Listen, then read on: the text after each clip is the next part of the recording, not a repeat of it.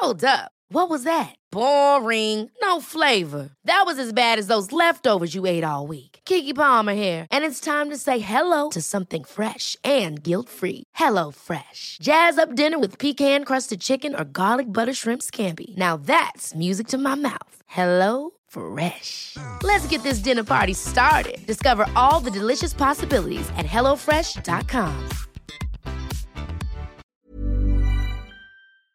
More people are beginning to wake up to the realization that we live in a universe that's way more intelligent than we are. That it's so much smarter than us, in fact, that we can barely comprehend what it's saying when it speaks to us. Only now, as our planet suffers the spasms of anguish that humanity is inflicting upon it, are we starting to notice those messages. But recognizing them requires a shift in orientation, away from our familiar sense of ourselves to being open to the possibility that us humans have been getting a lot of things wrong throughout history, and that we don't have much time left to course correct. The opportunities are huge. The challenges are real. You're just in time for the evolution. Welcome to the Evolver, where each week I talk with inspiring pioneers of the new consciousness culture. If what we're doing here resonates for you, please remember to subscribe on iTunes, Google Play, Acast, or on the podcast app of your choice. Share this episode with new acquaintances at the Animal Sanctuary. Post about it on social media, and leave a rating on iTunes. Our email address is theevolver@evolver.net for feedback, and you can follow us on Instagram at The Evolver Podcast and on Facebook at Evolver Social Movement. Now, let's get started. Welcome to The Evolver, sponsored by The Alchemist Kitchen, hosted by Ken Jordan. We live in a culture that equates intelligence with words. Trees can't speak, so they mustn't be smart. The same goes for so-called dumb animals. That rationale is what gives us license to pen up all those cows, pigs, and chickens in factory farms and treat them as if they have no sentience. Somehow, humanity is capable of treating people with the same kind of disconnected cruelty, especially if the other looks somewhat different or follows unfamiliar customs. Homo sapiens are produced with a design flaw that gives us the false impression that each of us is radically independent from the context and flow in which we find ourselves. The gods delivered to me and my tribe a buffet of moving objects which I can consume for nutrition in a hostile landscape that is surrounded by savages. That archaic worldview remains as the emotional substrate underlying the main tenets of our civilization, and it is driving us to ecological collapse. That's why it's important for us to bring a new kind of attentiveness to the subtle articulations of nature, in the wide range of ways that they manifest. Trees send signals through their roots, connecting with other trees through networks of fungi. Whales communicate with intricate sound patterns, using a code we have yet to crack. The heavy-handed, wonky tools of our science are only beginning to become sensitive enough to pick up the subtle, sophisticated expressions of our natural environment. The shamans of the Amazon, who have the benefit of wisdom traditions that date back centuries, if not millennia, are far more in touch with these gentle but powerful currents than most PhDs. We have much to learn from them once we're ready to pay attention. We can also learn a lot from artists who put their connection to the natural world at the center of their practice. My guest today, David Rothenberg, is one such musician. David is a clarinetist famous for his live performance collaborations, not only with other brilliant musicians, but also with birds, insects, and whales. Few people have gone as deep into considering the meaning of animal sounds or their musicality as David. He is now releasing his latest endeavor, Nightingales in Berlin, which includes a music recording, a book, and a film. As we discuss on the show, the Nightingales song has its own personality, volition, and temperament. They prove to be provocative collaborators, as you'll hear towards the end of the program when we play a piece from David's new album. It's wonderful stuff. David Rothenberg has written and performed on the relationship between humanity and nature for years. He is the author of Why Birds Sing, on making music with birds, which was turned into a documentary by the BBC. His next book, 1,000 Mile Song, about making music with whales, became a film for French television. His book on insects in music, Bug Music, has been covered by The New Yorker, The Wall Street Journal, The New York Times, on PBS NewsHour, and on Radiolab. As a composer and jazz clarinetist, David has 16 CDs out under his own name, including a record on ECM with Marilyn Crispell called One Dark Night, I Left My Silent House. And he is Distinguished Professor of Philosophy and Music at the New Jersey Institute of Technology. What is it about music that resonates for all of us animals, Homo sapiens included? No one doubts the intelligence behind the music of Beethoven, Duke Ellington, or the Beatles. What David recognizes is the resonant intelligence at play in all of the musical articulations of nature.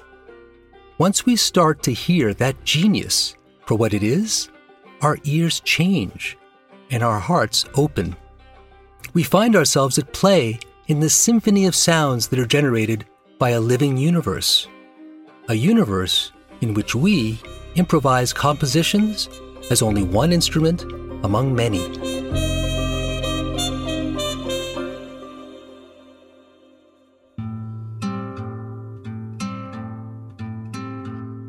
Everyone seems to be talking about CBD these days. That is, cannabidiol, the non-psychoactive component of cannabis.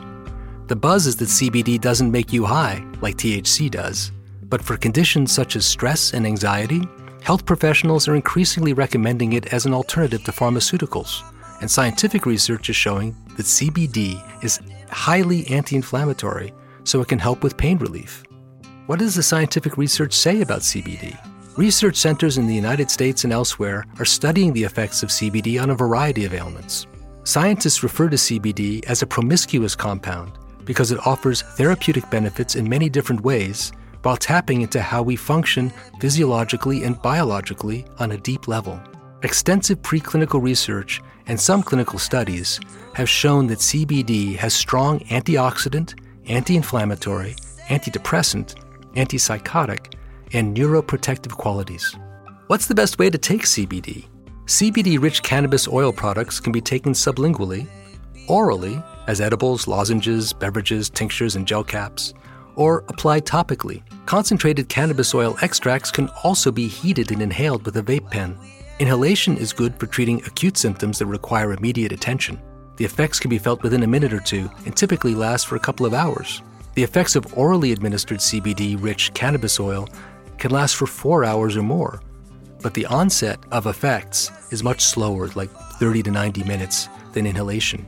Evolver is the proud papa of the Alchemist's Kitchen, a botanical dispensary located in the Bowery district of New York, where you can find the finest quality CBD products available without THC.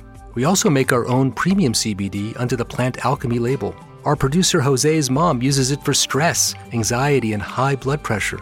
Our plants are grown in both field and greenhouse environments, cultivated using living soil organic principles, leveraging strictly organic inputs, and in full compliance with the controls defined by the Colorado Department of Agriculture. Our plants are some of the highest CBD cannabis varieties currently known.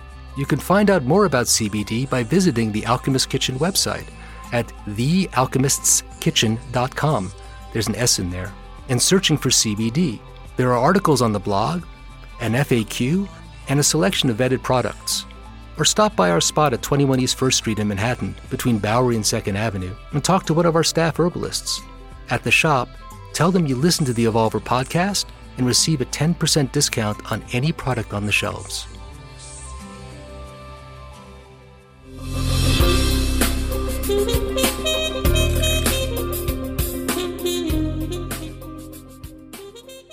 Music is like the world of sounds, all assembled, all put together, all organized by people, by animals, by nature itself, by the universe. Like sound is out there, and it flows, and it crackles, and there are melodies and there are rhythms, and you can find it so many places. You hear it in your head before you hear it outside? Does it have to be the ears? I hear music in my head. I don't always trust what I hear in my head, but I do hear music. Why wouldn't you trust it?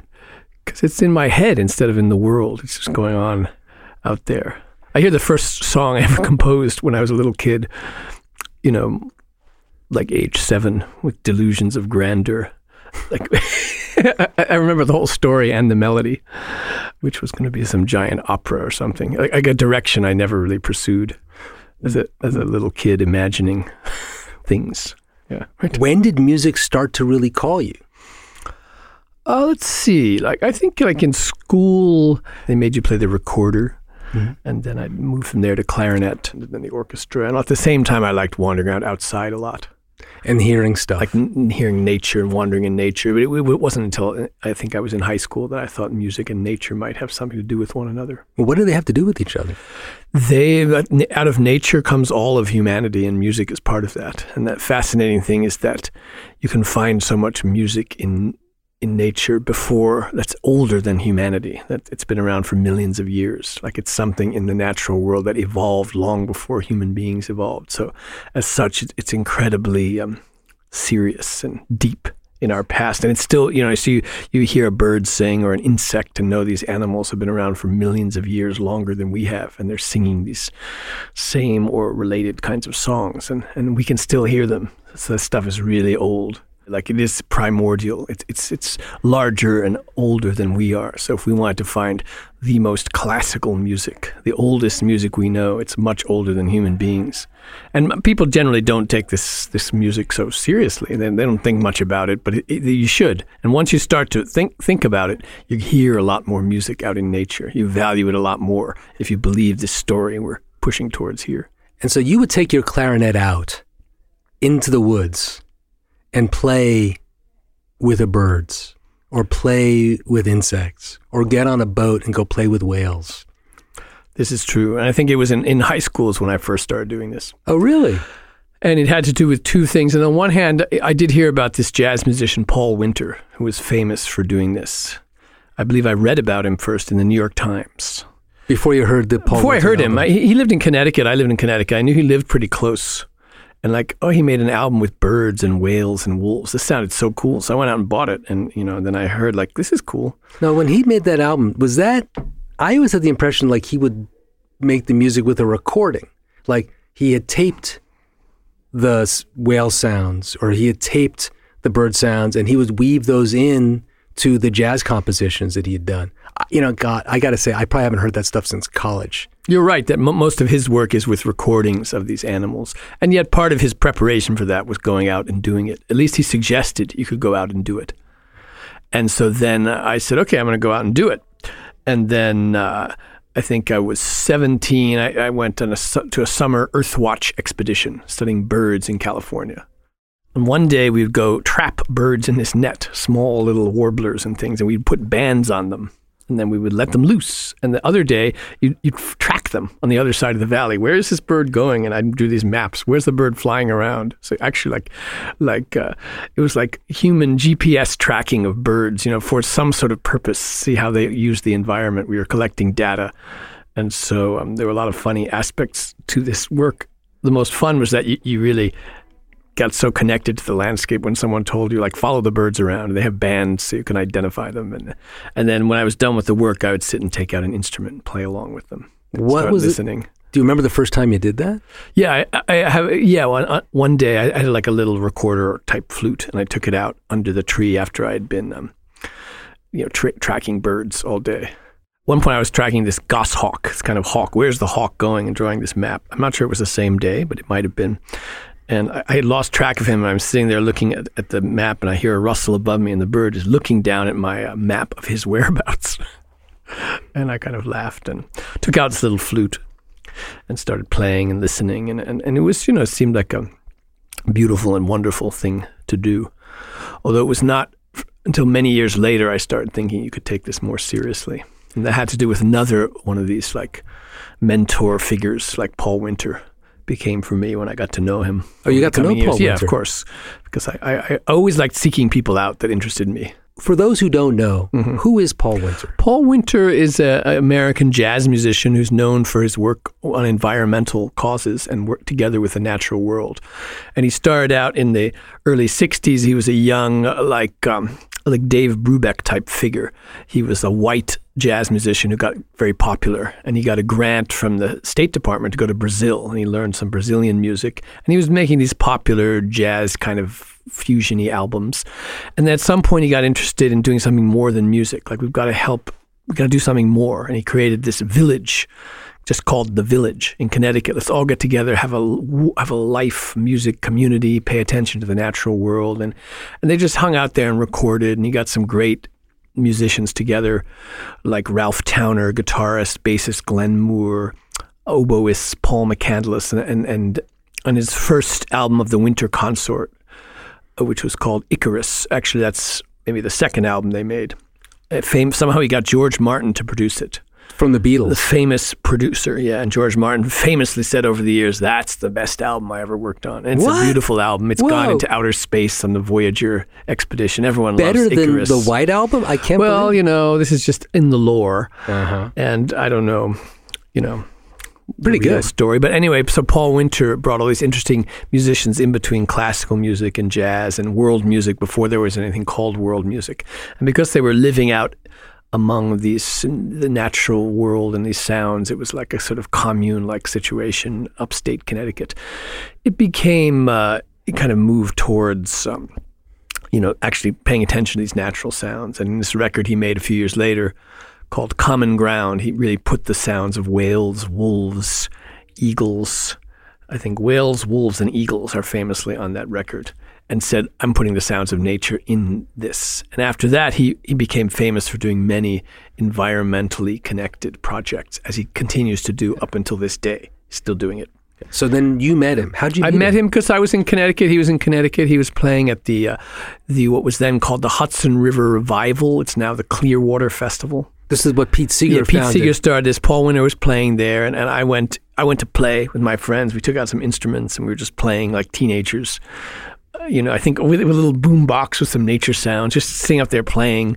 And then I opened my eyes, and someone was listening, and it was the singer, Susan Osborne, who was in Paul Winter's band. You must come meet Paul. And so I went over and talked to him. And oh, sweet. Dave Amram was also there. I remember talking to him. He's a great guy. Yeah, he's, they're still doing it. Like, people keep going. Mm-hmm. And so that's how I got to meet him. And then his cellist was also teaching at the Westport School of Music, where I was growing up, Eugene Friesen.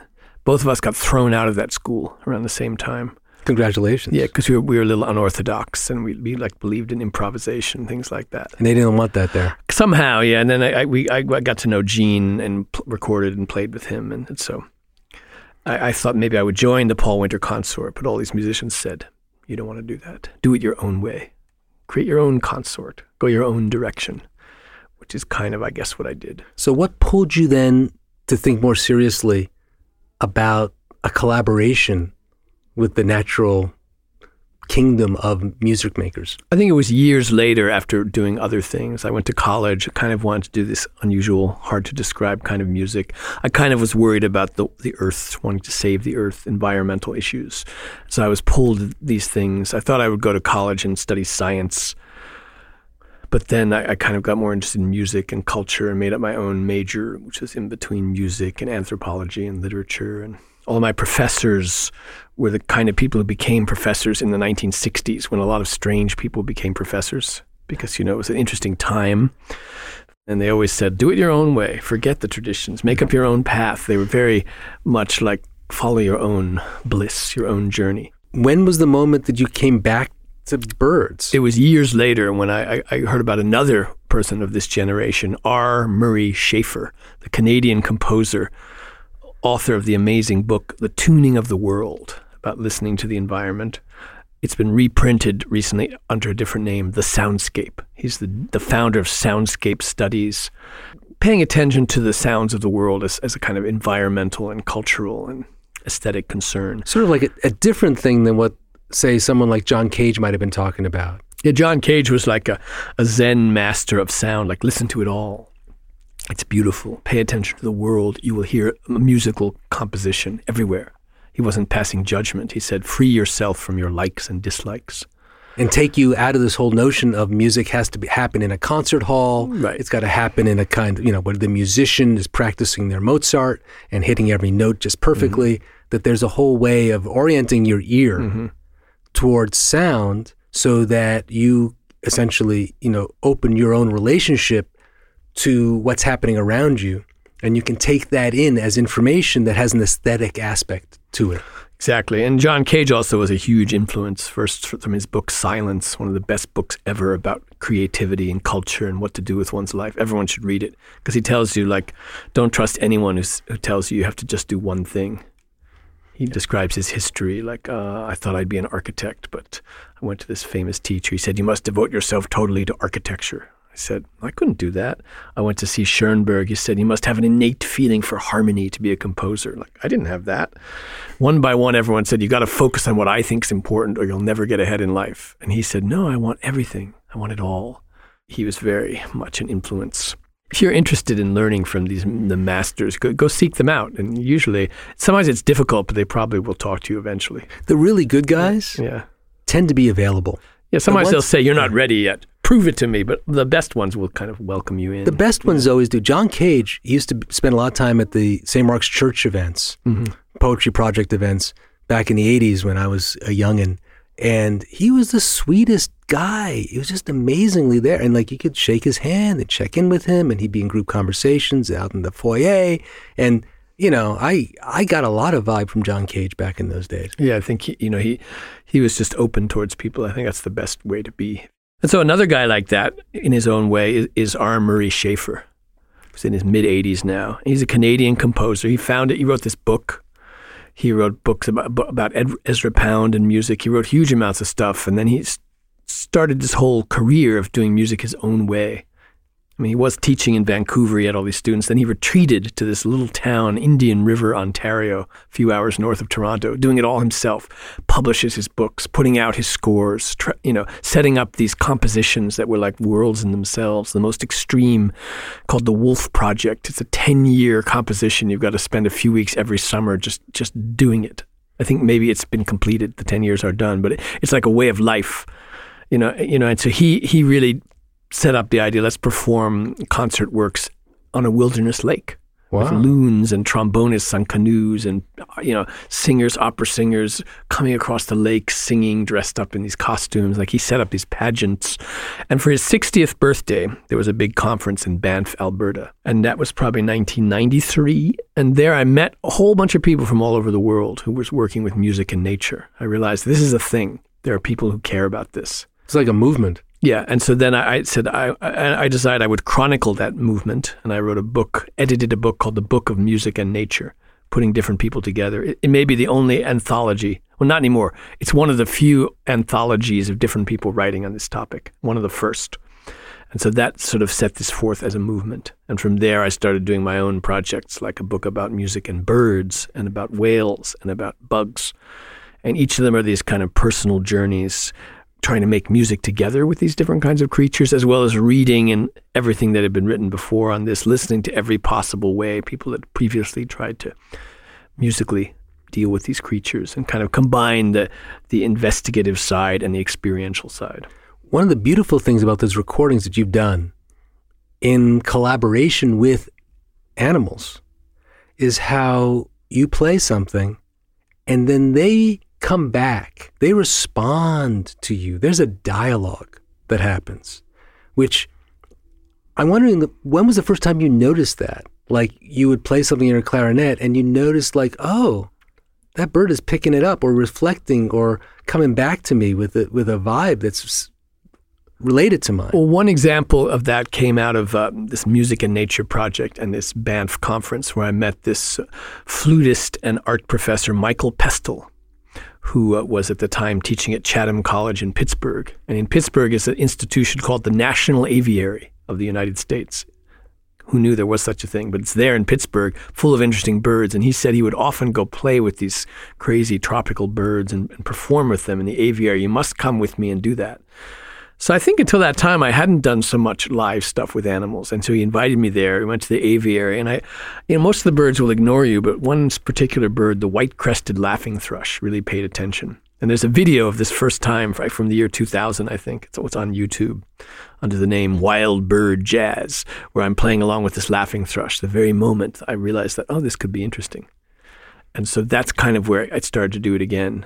And then I said, okay, yes, this will be the beginning of this book, Why Birds Sing. And then Michael Pestle and I, we're going to go to Australia and play with the superb lyrebird, Lyre, the greatest singing bird in the world. We'll go on this journey. And so we did that.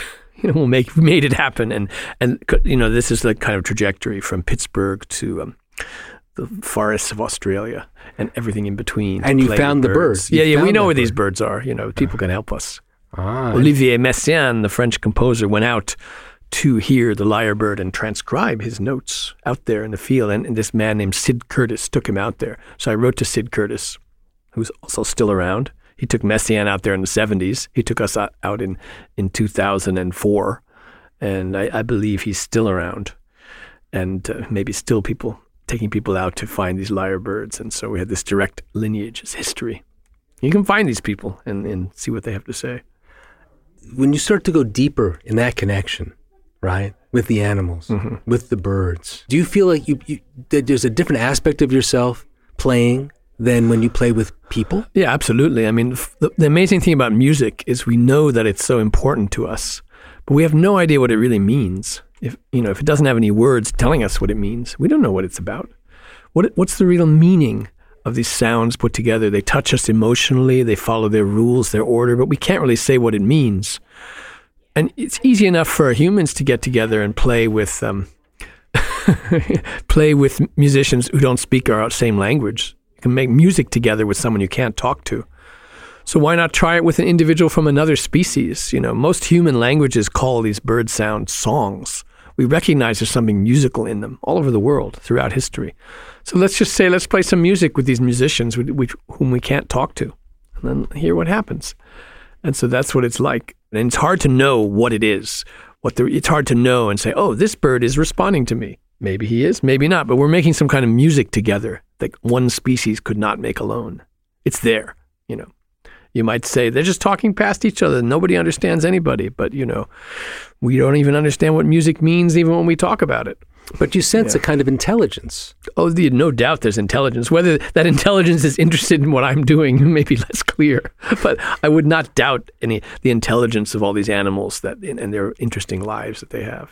I mean, in nature, there's so much intelligence. I mean, we're now becoming more and more adept at tracking and understanding how plants respond to the environment and respond to what's happening and communicate with each other. We're noticing more and more about, different ways that animals do communicate subtle information to one another, way beyond just like, mating rituals or, where is the food. There's a deepening appreciation of the complexity of the kind of communication that we can track through hearing and through auditory means, but then also subtle things, energetic communications between plants and plants.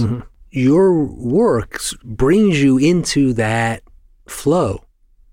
Yeah, that's what interests me. You spend so much time listening to these birds, and you get much more connected and interested in what they're saying, what they're doing, what they're singing. And so, it's now many years I've gone every spring to play music with Nightingales in Berlin. And so I hear them in a very different way than when I started.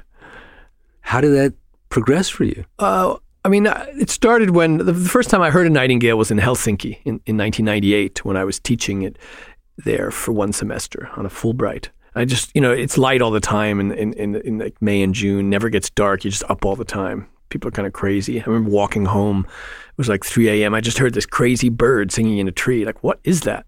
And so I said, oh, what, you don't know? It's a nightingale. In Finnish, satvakeli. Like, what? That's what a nightingale sounds like? I mean, I read about them in Shakespeare and in Keats and all this poetry. I thought they would be singing long, complex melodies. And I said, well, no, they sound much more like a DJ scratching records with weird rhythms and noises. It's like electronic music. Like, oh, you're right. And so then I had in the back of my mind, I got to do something with these nightingales someday. And then it was in 2012 or so, I was thinking like, I'm going to get a year off from teaching soon, a sabbatical. I'm going to go to Berlin, live there for a year. A lot of good reasons to live in Berlin for a year. And one thing I'm going to do is play music with these nightingales, because I'd read some accounts of going out to hear nightingales in Berlin parks in spring as a fun thing to do, because they're full of weird people in the middle of the night. These birds are singing, no one's really paying attention, and it's just an interesting activity. So I said, okay, we're going to do this, and that's how it began. And then it became. Originally I didn't think I'd write a book about it. I just kept doing it, and then I did think we should make a film about this. And so then I started working on this film, and the book was going to be about larger things, like just the idea of sound effects and things. And then it sort of got focused on these nightingales. I said, can I have a whole book on this? Yeah, why not? And then I started getting more and more different people involved, and the social aspect of it became very important, and the mixing of human cultures to get like... In what way? I wanted to get musicians from all over the world, because Berlin is full of interesting musicians. It's full of refugees. I wanted to find Syrian oud players, Iranian jazz singers, and people from different places, and all come together and make them go play with these birds. You bring them out to the park? Yeah, let's go out in the middle of the night. In the middle of the night? Why the middle of the night? Because that's when they sing. They're not called nightingales for no reason.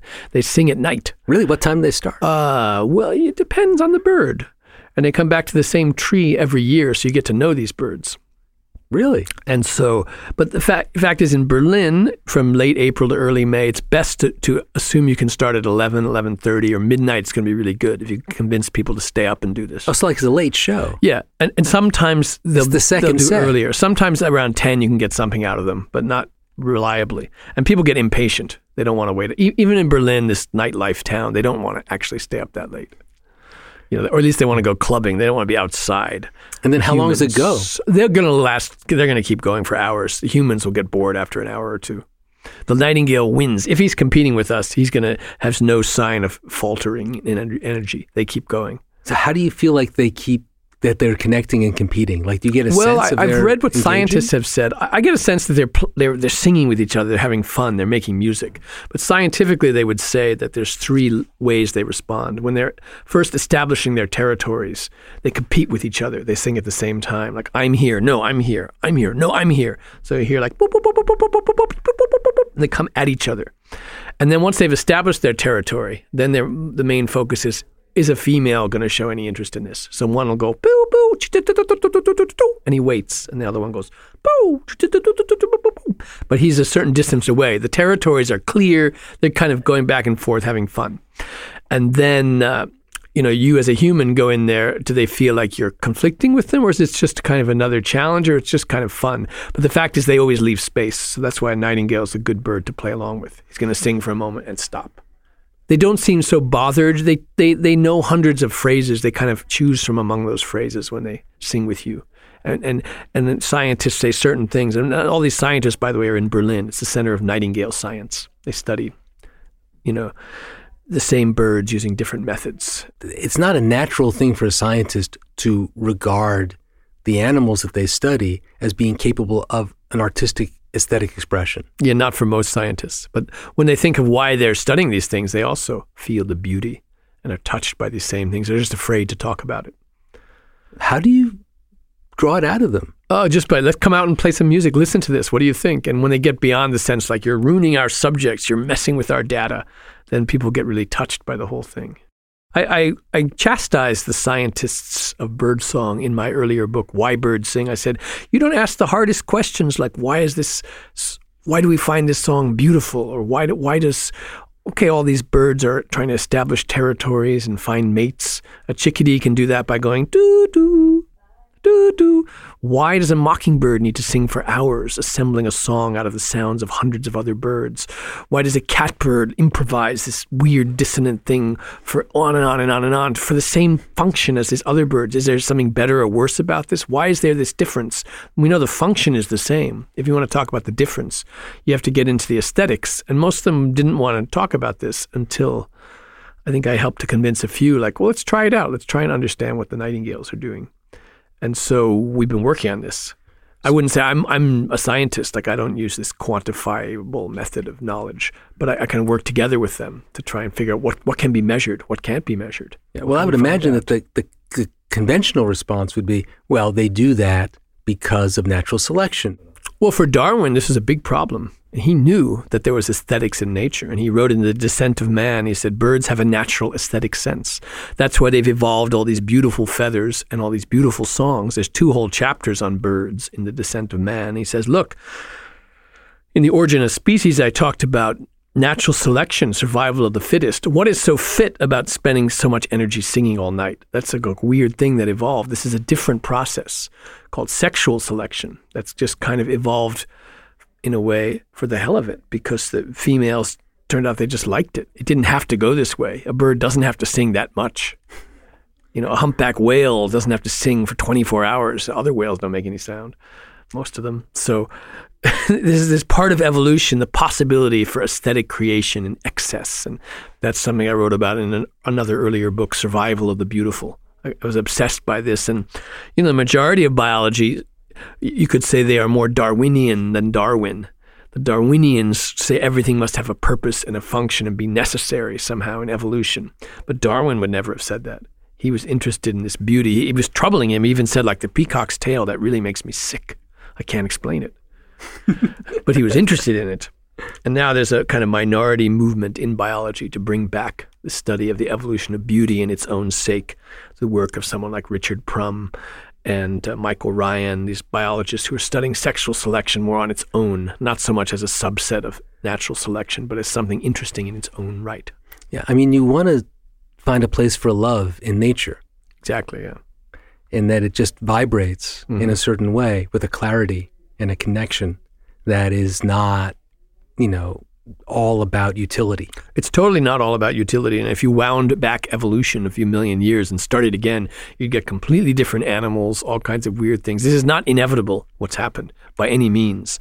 And so that's kind of amazing. What has happened must be celebrated, investigated, enjoyed. And much of the specifics of natural beauty are just not known to us. Like, nobody bothers to pay attention. And, I was talking to someone yesterday, like, no one has anything to say on the song of the robin, the most common singing bird early in the morning. Nobody's figured it out. Nobody is like... Well, what are the questions you would ask in order to understand the robin? What are they actually doing? Are they all different from each other? Are they singing the same things? What determines one song to go in a different way? Let's take this one bird. How does he start singing early in the season, and how does it develop over the months? Does he get better or worse? Does he sing more at a certain period? And as a musician, I'm particularly interested in what's the structure of what the robin is doing, what's actually going on. The same for all these other birds. And the nightingale, because of the clarity, it's easier to figure out.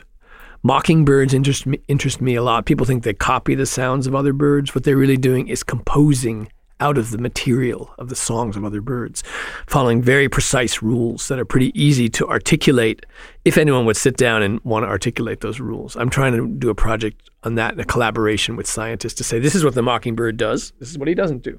So like a mockingbird essentially is doing a remix. It's a total remix. You're following very specific rules, certain kinds of things he does, certain kinds of things he doesn't do. So there's a mockingbird aesthetic no one's bothered to kind of establish. There's one biologist I kind of unearthed searching on the internet, Professor Dave Gammon at Elon University in North Carolina. This guy hears things in mockingbirds no one else hears. He's like a connoisseur of their song, but he doesn't realize it. He thinks he's just analyzing data. But I pointed out, no, you're a connoisseur. You hear stuff no one else hears. That's really interesting. Sit down with you and listen to a mockingbird. You hear some really interesting stuff. So we're trying to work together on this. But really what I want to do is go out and record him listening to a mockingbird and talking about what he hears. Similar to my friend Sid Curtis in Australia, what he heard in a lyrebird song no one else could hear because he spent 40 years listening to them.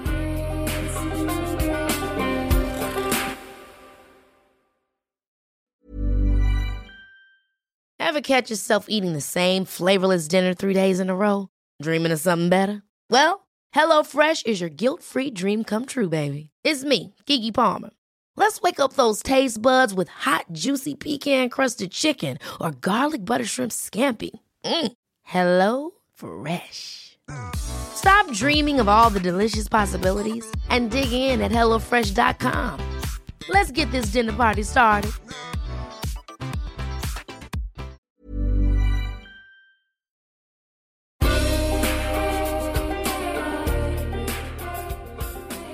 What kind of structures get discovered Like when you start to go into the birdsong and start to see what's underlying the way that they work with sound, are there things that were surprised you? Yeah, well, there's scientifically there's a problem with this Nightingale study that these Christina Roske and Ofer Chernikovsky at Hunter College and an institution in Frankfurt that actually is called the Max Planck Institute of Empirical Aesthetics. This exists. Empirical aesthetics? Yeah, they have that. And so they analyzed thousands of Nightingale songs and tried to figure out, well, do some birds sing them all in the same order, or some more creative and improvising? And they found differences from bird to bird, but it was so complicated. They didn't know what to make of it all. So much data, so much confusion, so much going on. But then Tina recently, like 2 years ago, found one thing she can measure. Like when part of the Nightingale song is this really fast rhythmic thing. They'll go like first slowly, boo, boo, boo, boo, and then goes and end with some contrasting sound. But it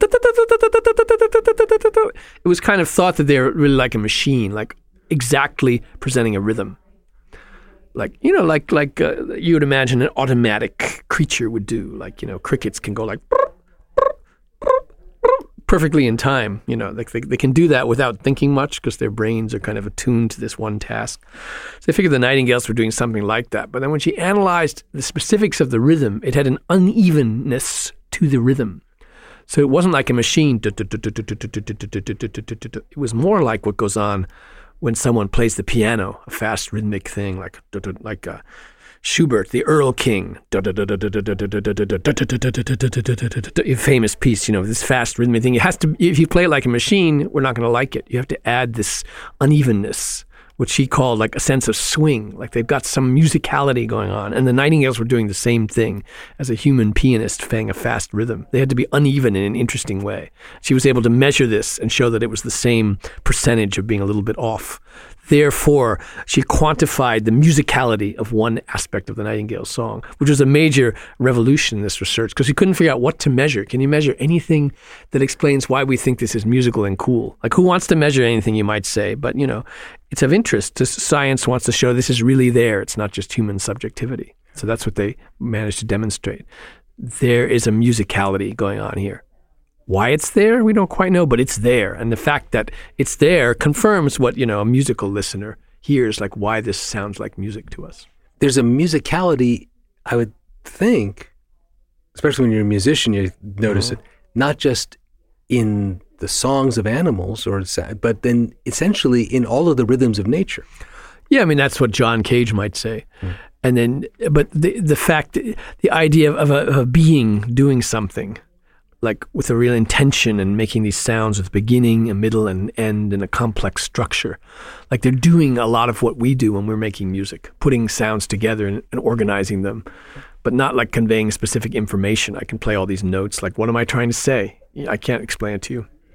Why'd you play that scale? What about this? What are you trying to say? Could you explain that to me in words? You cannot. The music has its meaning according to its rules, along with its passion and its energy and its sort of value, whatever that might be, and there's this aspect of music that it's very hard to explain when it works, what makes music good. It's very hard to say what that is. And yet we can often feel when it's there. And it seems like these birds are doing sort of the same thing. They also have it. And I'm constantly reading things and trying to explain the inexplicable in music. One book I'm publishing in the fall, it's dialogues between this student and her teacher of this instrument in Norway, the Hardanger fiddle, which is like a violin that has resonating strings like a sitar.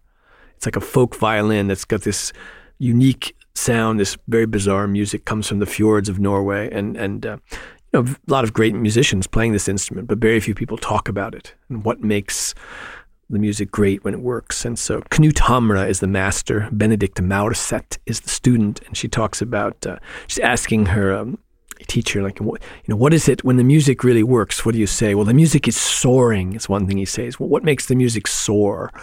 How can we explain when the music has soul? These different things. And it's all about the teacher and the student trying to come up with the words to explain these inexplicable parts of music. So I think in all of this work, when the words come in, we're trying to put words to something that the words can't quite make. This is why people are always frustrated with writing about music. What do you even say? What do you talk about? And so it can be very difficult, but it seems worth it somehow. Interesting things come up, but we're never sure what the words are really explaining about the music. That's why in the end, we go out there, we play music with the birds. I want people to do it. I want people to listen to it. And I want, we record a lot of it. We're making this film that's coming out in May, and we made hours and hours of recordings. And I just listen to it and try and find something is happening here. I just got to play that for people, see what they think. Yeah. This part maybe works for me, and then people respond in different ways. There's a lot more attention in this consciousness scene to how vibration affects people. And there's a kind of movement around sound meditations, sound healing, where musical elements are brought into a context, into a room, right? But they're not necessarily playing what you think of as normal music. They're working with overtones. There's a whole long lineage of working with sounds with overtones to affect the body, to affect awareness, to open the mind, to get into a certain place. I'm wondering if you've seen any kind of correlation between that way of working with vibration and sound and what's happening with the animals. Well, what you're talking about certainly works. Like all these kinds of overtone sounds do have this surprising effect on us.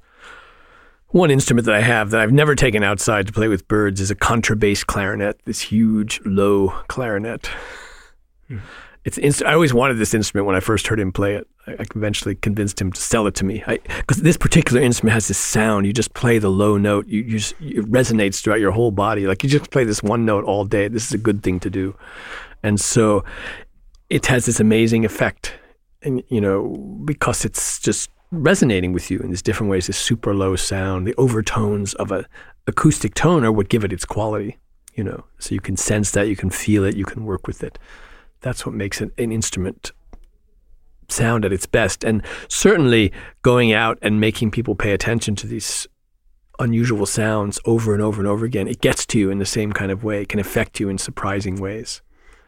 And so even though it's not all overtones when you're dealing with rhythms and quips and fast things of birds, it definitely has a healing quality and a kind of sound expanding sense. And at the end of doing it, you always feel like you're part of something larger than yourself, something bigger that's happened. Like it always seems like this was worth doing. This took people somewhere. And this particular project involves a lot more people than a lot of my earlier projects where I kind of envision myself alone out there with the cicadas or the whales. It's me alone in this encounter. And this project I'm thinking about, a lot of it's bringing people together to listen and to witness and to make music and to do along with me or on their own.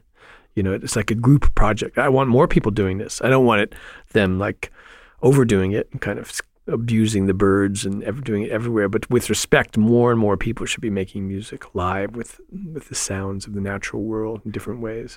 I mean, there's no nightingales in the New World, but they're only in Europe and in Asia. But we have all kinds of crazy birds and sounds happening here. Even in the city, you hear like familiar birds like blue jays will make the strangest sounds at dawn, really early. Like, what is that? They're just doing odd things. You can hear the sounds of nature that you don't expect in the most surprising places.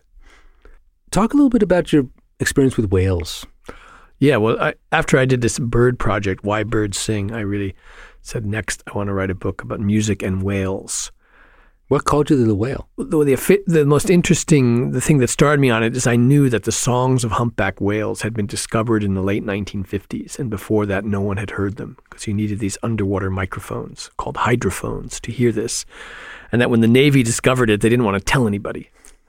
Because this is secret. We could use this knowledge. They waited 10 years before they decided to let the world know. That was the end of the 60s, and then it became one of the great discoveries of the Aquarian age, the rise of consciousness, the songs of whales, whale song. Now we think of it as some kind of new age cliche, but we forget that whale songs is what got people interested in saving whales. Until that moment, it was very hard for those who knew that all the whales were being killed in the name of oil and meat, that, no one cared about them until they heard this song. And this was what got Greenpeace started, what got the movement of people interested in saving the whales.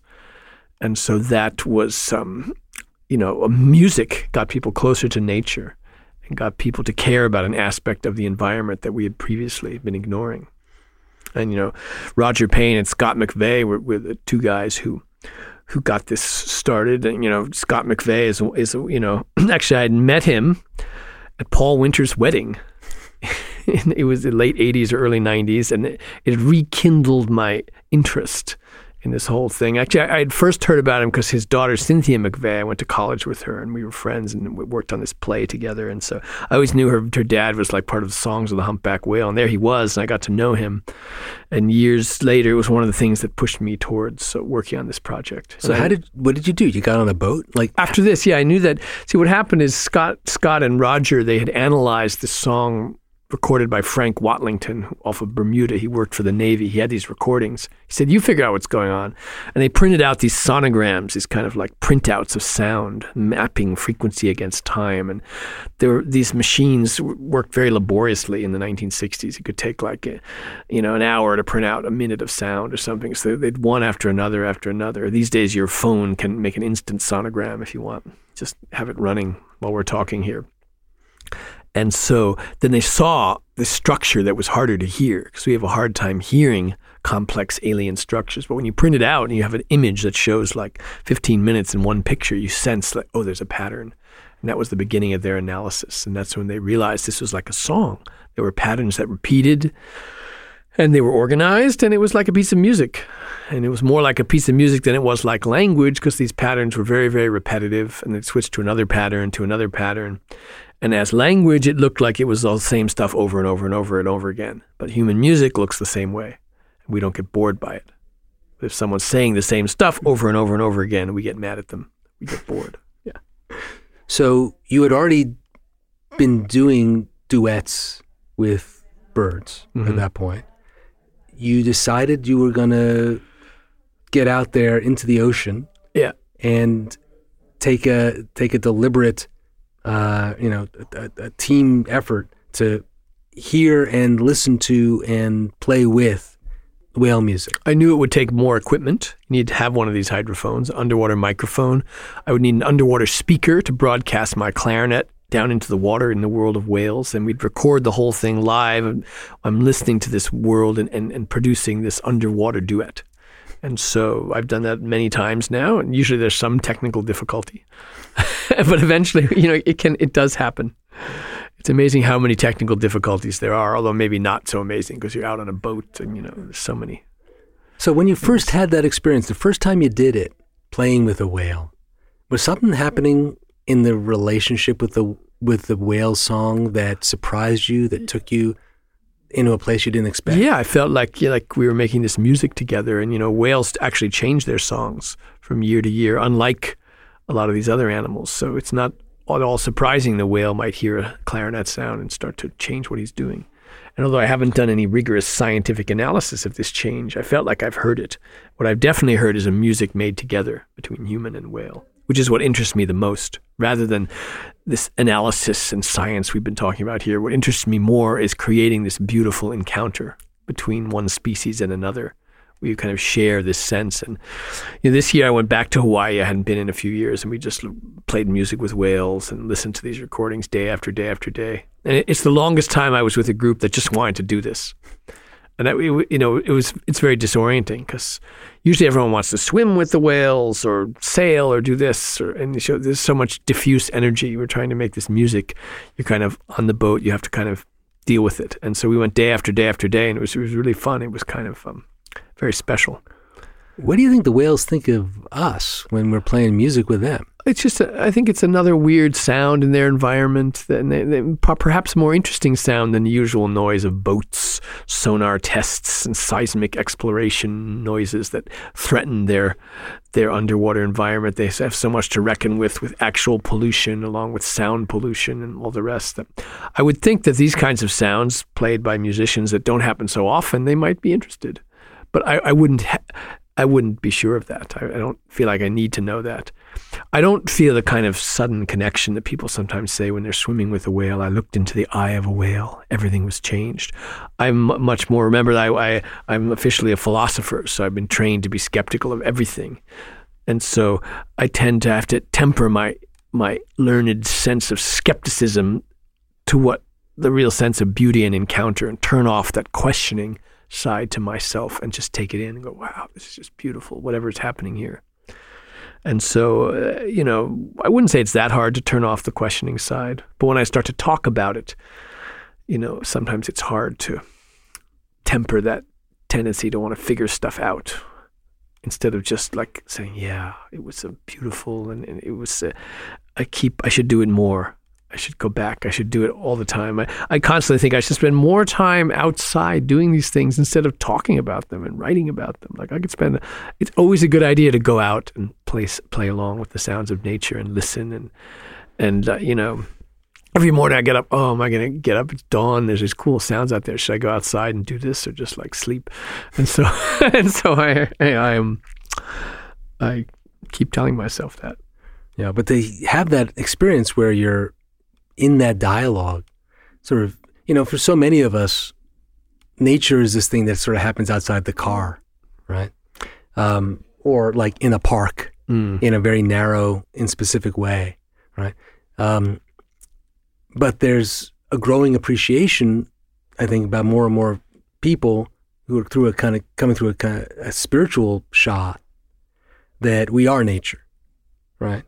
And that our bodies are connected so deeply to nature, and people are having these visceral experiences, sometimes through their spiritual practice, sometimes through working with psychedelics or plant medicine. Things open up, and they're kind of taken out of the reality that they'd grown up in, where essentially they were eating slabs of animals that were wrapped in cellophane. Yeah, well, you can be taken to another place just by listening and doing the kinds of things I'm talking about. It will take you to another place. And one thing I like to do, in my podcast series called Soundwalker, I get people to put on headphones, walk around with a recorder, crank up the volume, make the city noisier, and hear all these sounds, and then reflect upon it and turn it into like this audio experience. Like, instead of complaining about the noise of the city, embrace it, and it turns you into this heightened, sensitive being where you're hearing all this stuff. And it's amazing how instantly it works. Like, so it's other people think a sound walk means something else than this, but for me, it's like tuning in to the sounds around you and then kind of trying to document it somehow.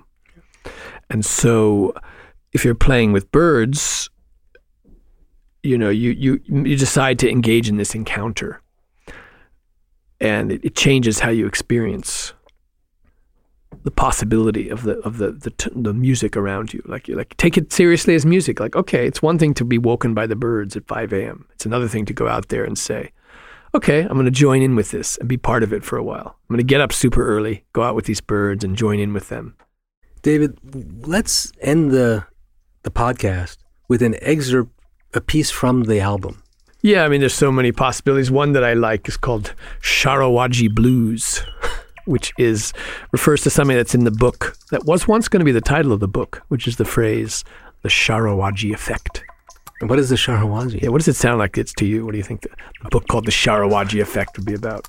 I have no idea. What could the Sharawaji be? I don't know. It's like woken up on a gutter, drunk out of your mind, 4 o'clock in the morning. You don't know where you're at. So the Sharawaji effect is an obscure term from the aesthetics of garden design. From in Europe, they were really into these gardens in the 1600s, 1700s. And then they mentioned then that, in the Far East, in Asia, in Persia, there's a word for when everything seems to fit in. You've designed a landscape, a place, everything seems perfect. It's the ultimate aesthetic effect. You've reached the Sharawaji. And so...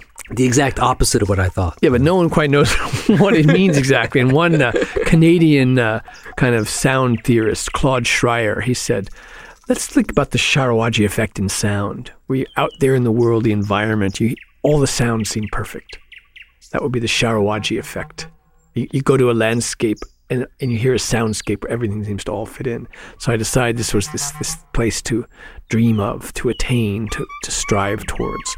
So I use that word. I talk about it a bit in this book.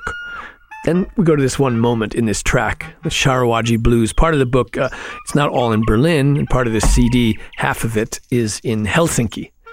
We have an advantage in Helsinki. It doesn't get dark at night. So if you're making a film of people playing music with nightingales, you have some light. The nightingales, however, are a little bit pissed off by this because they like to hide in one place in darkness and serenade the landscape. But if it's not dark, they know they can be seen, so they move constantly. They kind of dart around while they're singing. They're very agitated.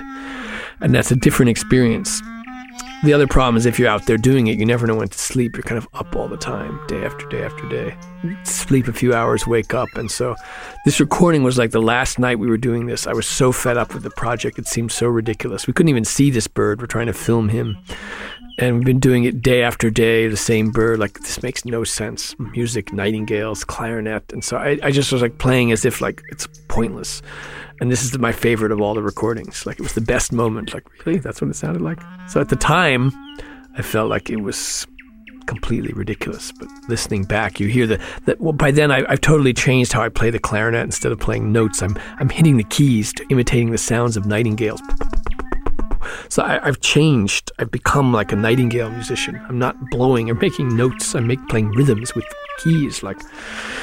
And it's like, it's just, it's changed me. I've become like half bird in doing this. Something's happened. And then, it's hard to say what kind of music it is. Is it strange? Is it accessible? I find this music is quite accessible. Like, you start to hear it, it lures you in, hopefully. It's not strange and noisy and off-putting. And this piece, but is like really in between human and bird. And that's why I choose it as something for you to hear. David, thank you so much. Thanks so much, Ken, for inviting me. It's great to have you here.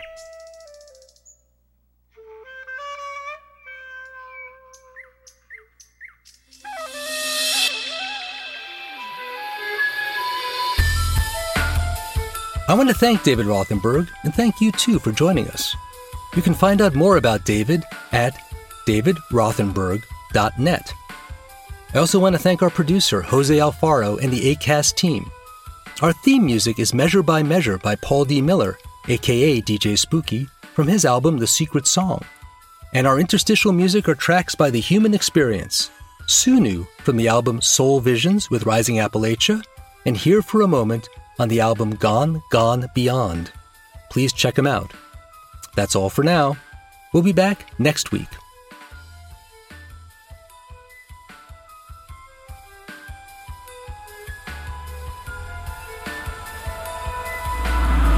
Find the others.